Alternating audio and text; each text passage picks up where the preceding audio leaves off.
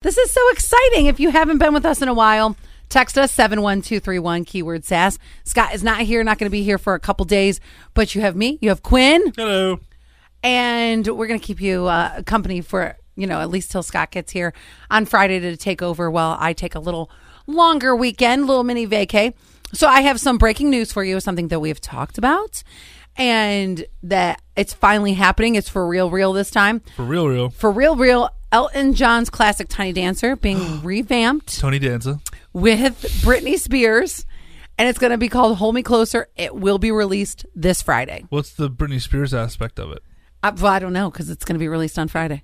Ooh, I'm wondering, I'm kind of hoping, you know how Cold Heart, Dua Lipa sang Rocket Man? Yes. I'm hoping it's like, maybe Elton will sing one of Britney's, and then one of Britney's songs, and then Britney will sing Tiny Dancer.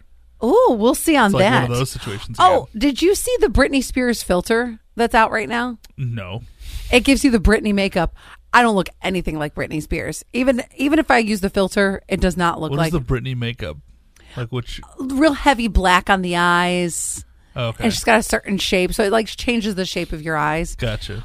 And over the weekend, Gary Busey was charged with sex offenses. This is something from, he was at some sort of like monster convention. And yes. And okay. Mm-hmm. That sounds like Gary Busey. He was the featured guest. The hotel says they're cooperating with the convention. I don't know what happened, but he apparently was getting a little... He's insane, isn't he? He's lost his mind. He's a loose cannon. He's, yeah. You know how you meet certain people... You don't ever want to meet Gary Busey. Right. But even if it's like a regular person on the street and you can just tell, that's a loose cannon. Oh, yeah. Like Gary Busey is that guy, like loose cannon. Okay, which is longer? A microwave minute, a treadmill minute, or a hangover minute? 100% a treadmill minute. Agreed. 100%. Yes. Microwave minute, I always sing in front of the microwave. Yep. I'll be usually are making something to go with whatever's in the microwave. So you're busy cooking. Well, you're busy making something, or you're doing something else. Here at work, what I do is I will start the microwave, and then I will open the fridge and look at everyone else's food. And judge them. So because it's been there for 7 years. Oh my gosh, yeah. And then I start pitching everybody else's food. I am the queen of cleaning out the fridge here at work.